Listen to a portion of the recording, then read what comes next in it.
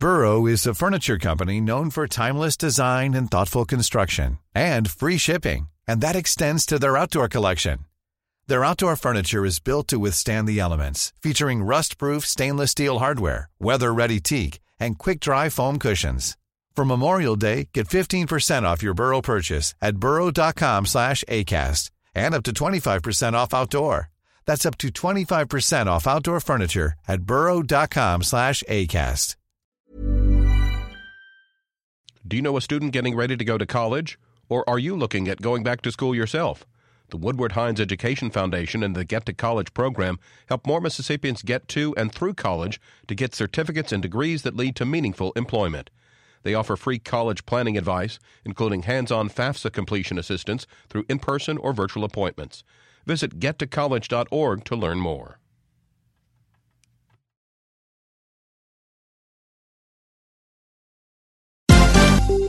This is MPB News. Hi, this is Karen Brown. Thanks for checking out the Mississippi Edition podcast. If you like what you hear, click subscribe, hit like, or leave us a comment if your app has that feature. Then find other MPB podcasts by searching MPB Think Radio on your favorite podcasting platform. Thanks.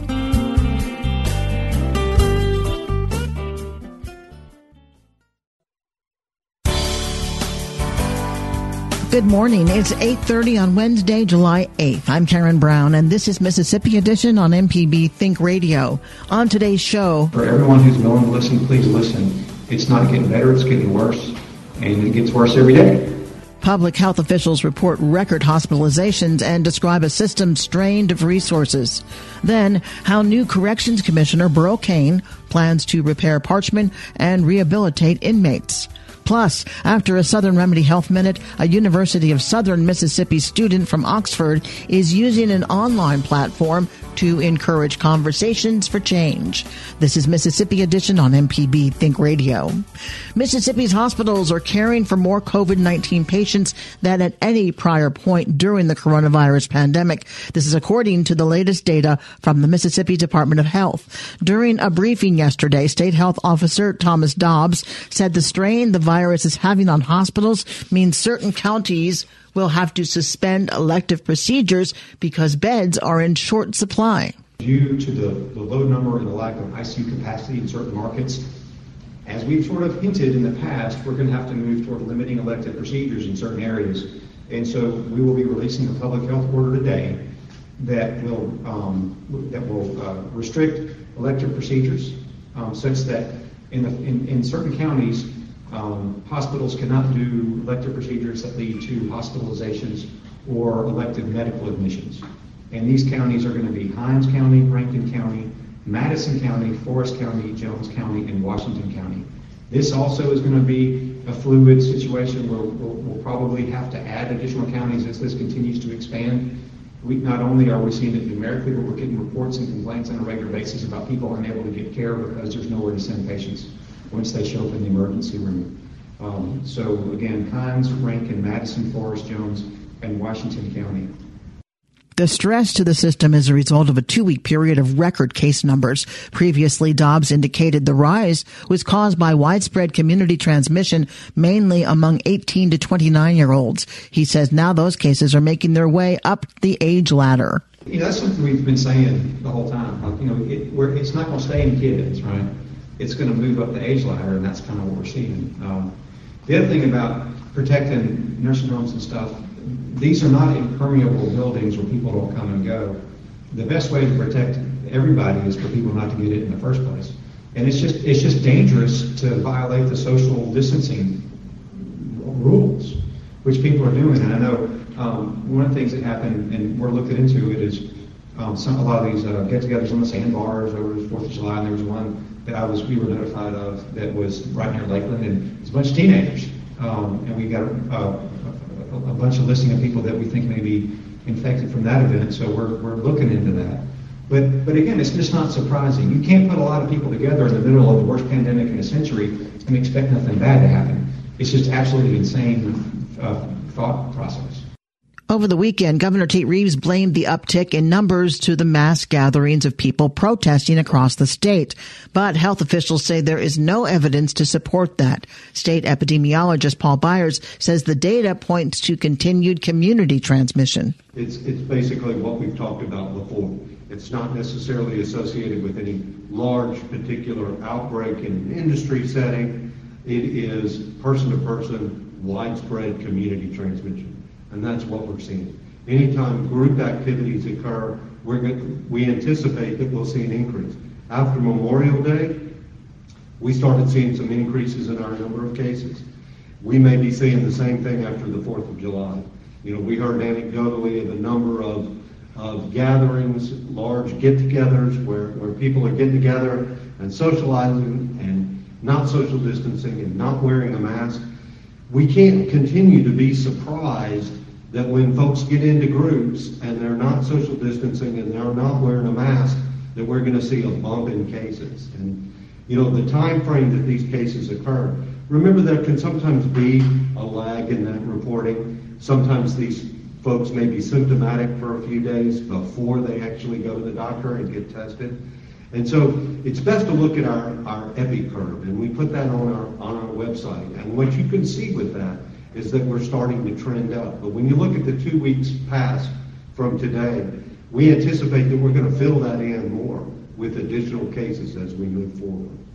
Dobbs says messages regarding public health practices like social distancing and wearing masks are being disregarded by some, but urges residents to be smart and safe. Be safe. Do the simple things. Stay at home when you can. This is the pandemic of the century. It's not going to be going on year after year. It's just going to, it's just going to go until it goes. And just be patient and try to be safe so that we can come out on the other side of it safely. Some people aren't hearing the message. I understand that. Some people are denying the message. Some people are actively combating the message. Those folks are going to be harder to reach, I think, until there's a personal story attached to it. But for everyone who's willing to listen, please listen. It's not getting better, it's getting worse, and it gets worse every day. Surgeons wear masks all day long. OR nurses wear masks all day long. I wear a mask all day long. You do not poison yourself with your own carbon dioxide. Someone asked me about your breathing your own carbon monoxide. If you bring your own carbon monoxide, then you're already dead, because we don't make carbon monoxide. Yes, it's not going to hurt you, but it is going to keep you, hopefully, from spreading or getting coronavirus. Health officials worry the rise in community transmission is leading to more outbreaks in long-term care facilities. Byers says over half of yesterday's 44 reported related deaths, which occurred between July 3rd and July 6th, occurred in such facilities. Stay up to date with the latest in coronavirus-related news by visiting mpbonline.org/coronavirus. Coming up, how new Corrections Commissioner Burl Cain plans to repair parchment and rehabilitate inmates. This is Mississippi Edition on MPB Think Radio. Did a contractor ever tell you the price of something and it sounds so high you think, maybe I'll try it myself? Some jobs just aren't that difficult, and yes, you can do it. If you want to find out how to do those things, listen to Fix It 101, podcast everywhere. This is Mississippi Edition on MPB Think Radio. I'm Karen Brown. Parchment State Penitentiary has long been a target of admonishment for those seeking comprehensive prison reform in Mississippi. The facility has buildings with reportedly inadequate water supplies and no electricity, prompting reform advocates to call for its closing. But new Department of Corrections Commissioner Burl Cain wants to keep Parchment open. In part 2 of his conversation with our Desiree Frazier, Cain lays out his plans for Parchment and rehabilitation. I want to keep Parchment open because if we close it, then the state of Mississippi fails. It's not what we can't fix. You can't walk away from something and fail. Failure is not an option. We're going to win, and we're going to do it, and we can do it there, and we're going to instill pride in everybody there and the correctional officers. We've changed the way we hire people already. You can come and ask us for a job today, and I can have you on the payroll tomorrow, one day. That was never done before. We've increased the people that we've interviewed and hired, doubled it already in the first month I've been here. We're moving really fast to move all our stuff as much as we can back to the prisons from headquarters because we want it to operate. You have to sail the ship and steer the ship from the ocean. You can't steer it from the bank. That's what we're doing in Mississippi. So anyway, all these things are just common sense to do, and it's easy to do, but we can fix these things. It should have never gotten in the shape it was in. Well, how are you going to fix the physical structure? How are you going to restore electricity, plumbing? It sounds very expensive to rehabilitate that facility.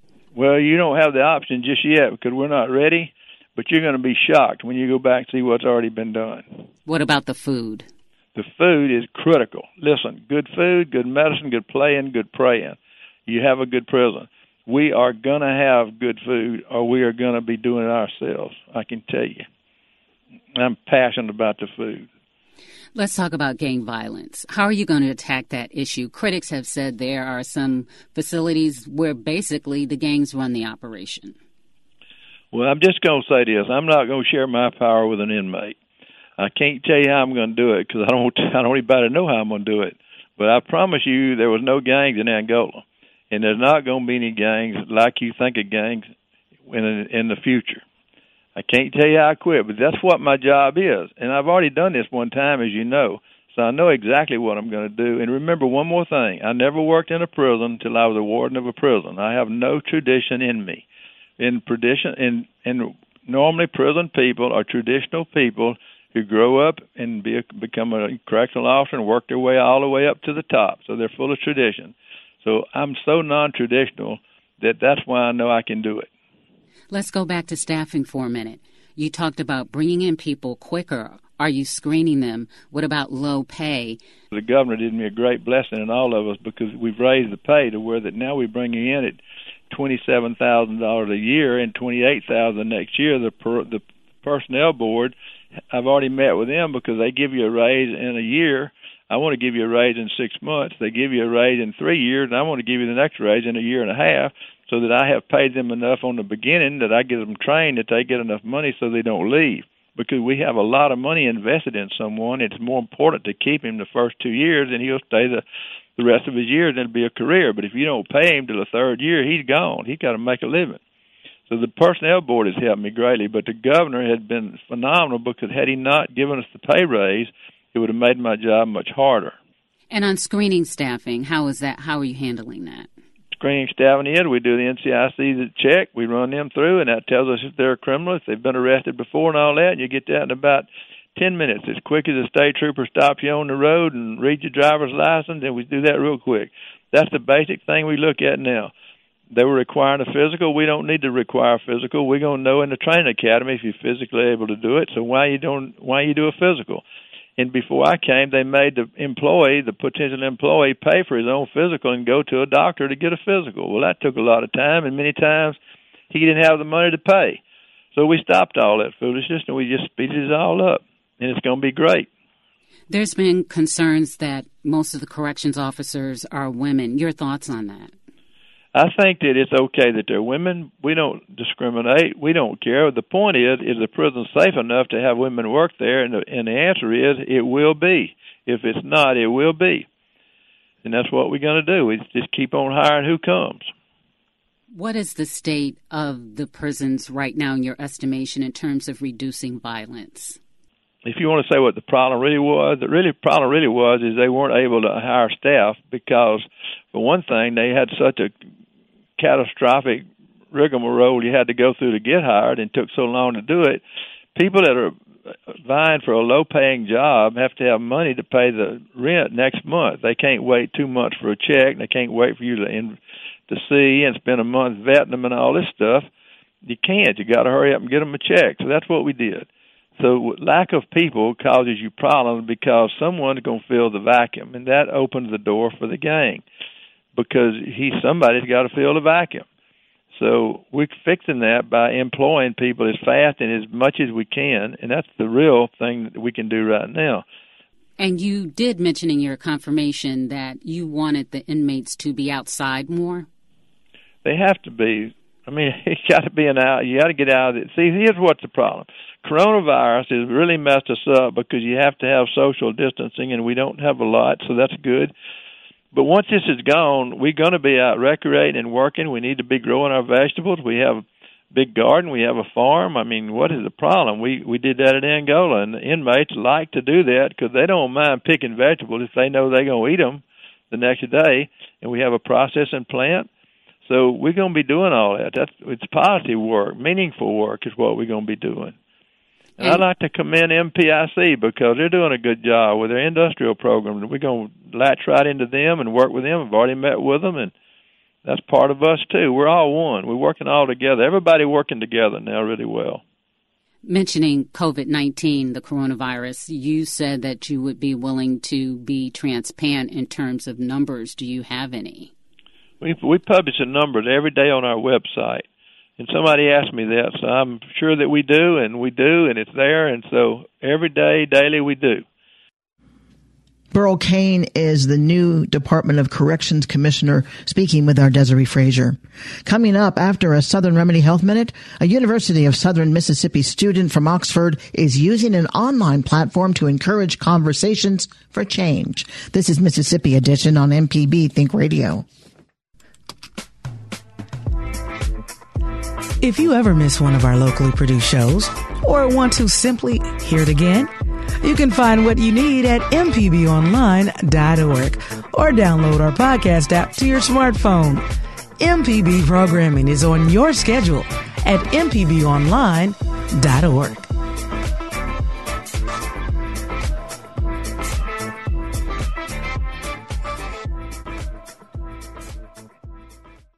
I'm Dr. Jimmy Stewart, Professor of Pediatrics and Internal Medicine at the University of Mississippi Medical Center, and this is a Southern Remedy Health Minute.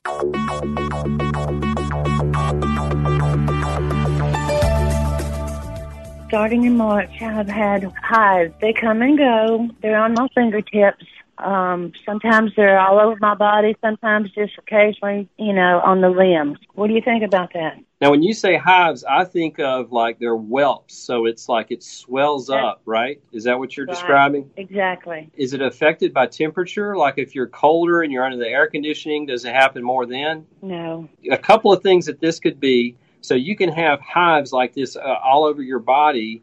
It's usually an allergic type reaction to something. You can have it from something in particular, or it might be even like pressure or different temperature changes.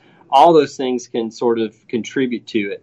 There are a couple of other conditions, though, things like cold and warm agglutinins, where you can actually have painful extremities in different parts of your body from clotting factors in those extremities.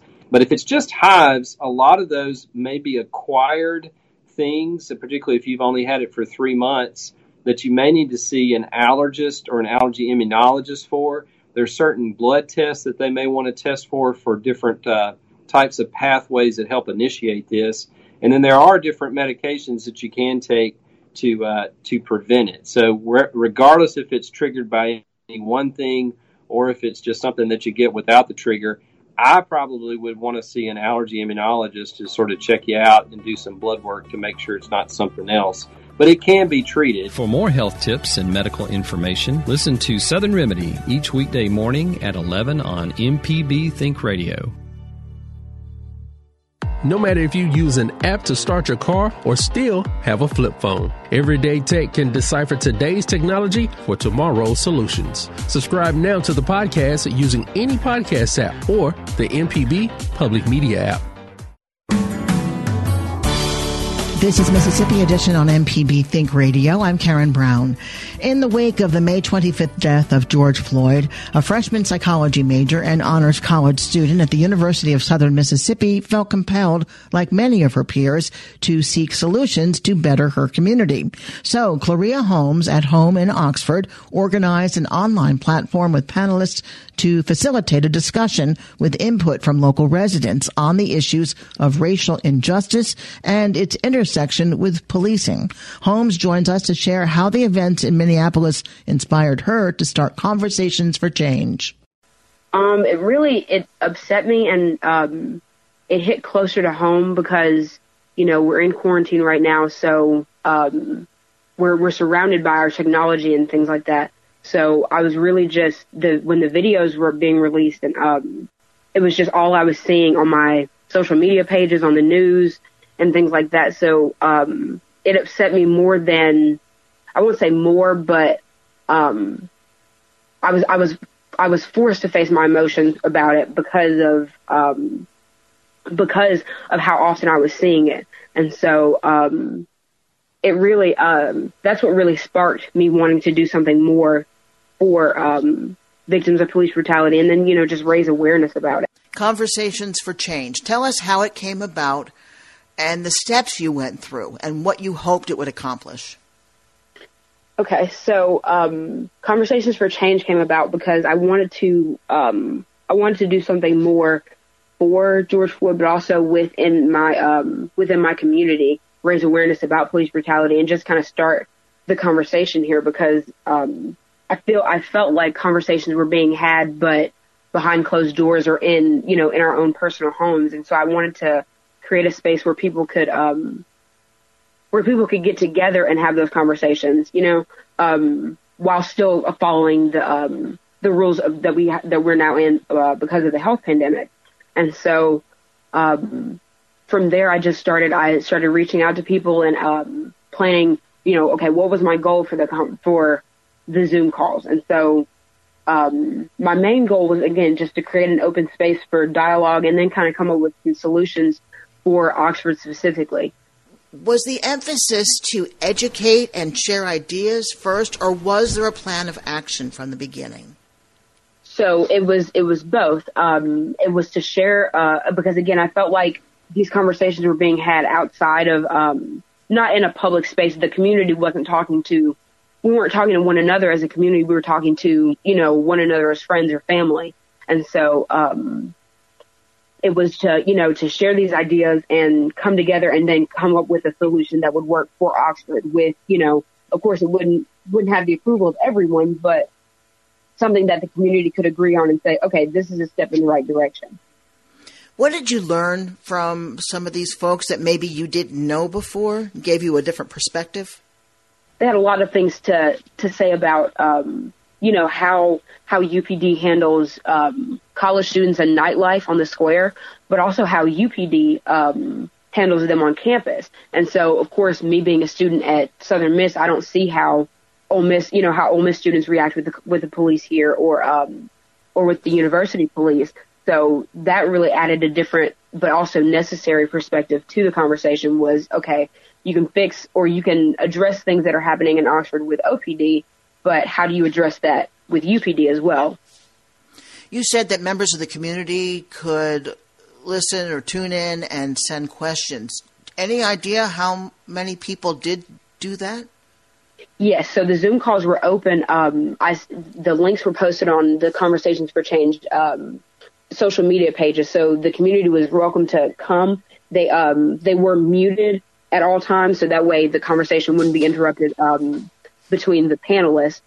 But our social media pages were open before and during the calls for them to send in questions if they had any. And so I think that first call we started off with around 70 or 80 people, and by the end I think we had ended with around 65. And then the second call, I think those numbers were the same. Are you going to do it again? So as of right now, the solution that the board came up, that the panelists came up with, was that they were going to create a community advisory board that would hold the mayor and the police departments accountable, but also kind of relay important information to the community about, training programs that they're doing, or, just relevant information that the community would need. So that they're working. They just elected all of Mayor Tannehill and the Board of Aldermen have just elected the committee for that. But as of right now, I'm in the process of creating kind of a similar idea to the community advisory board, but within the school district. So I'm not sure if Conversations will Change will host another talk like the police brutality panels, but I'm still very much in the works of working on this. So you may start up another conversation. Yes. In the education vein. Have the first 2 sessions been recorded? Can people still access those? Yeah, so those are available on our Facebook page and our Instagram page. Do you think maybe you'll have some conversations at the University of Southern Mississippi? Yes, I look forward to. I'm already kind of in the works with a few other students in the Honors College at Southern Miss to kind of see how we want to address some of the things that are happening. And I know the university has made tremendous strides in addressing, things that have happened. I'm very proud to be a student at the university. So I'm really excited to see what the fall semester looks like, because I know where they stand, and I know that they're really trying to make an effort to make sure that everyone feels safe and valid. Gloria Holmes is the founder, I guess that's the right word, of Conversations for Change. Thank you so much for being with us and sharing your vision with us. Thank you. This has been Mississippi Edition on MPB Think Radio. Thanks for listening to the Mississippi Edition podcast from MPB News and MPB Think Radio. Don't forget to subscribe if you haven't already, and if your app lets you, leave a comment or review. We really do appreciate it. Remember, you can always get in touch with MPB News on Facebook and Twitter, and fresh episodes of the podcast are posted every weekday morning. I'm Karen Brown. Thanks for listening. This is Mississippi Edition from MPB Think Radio.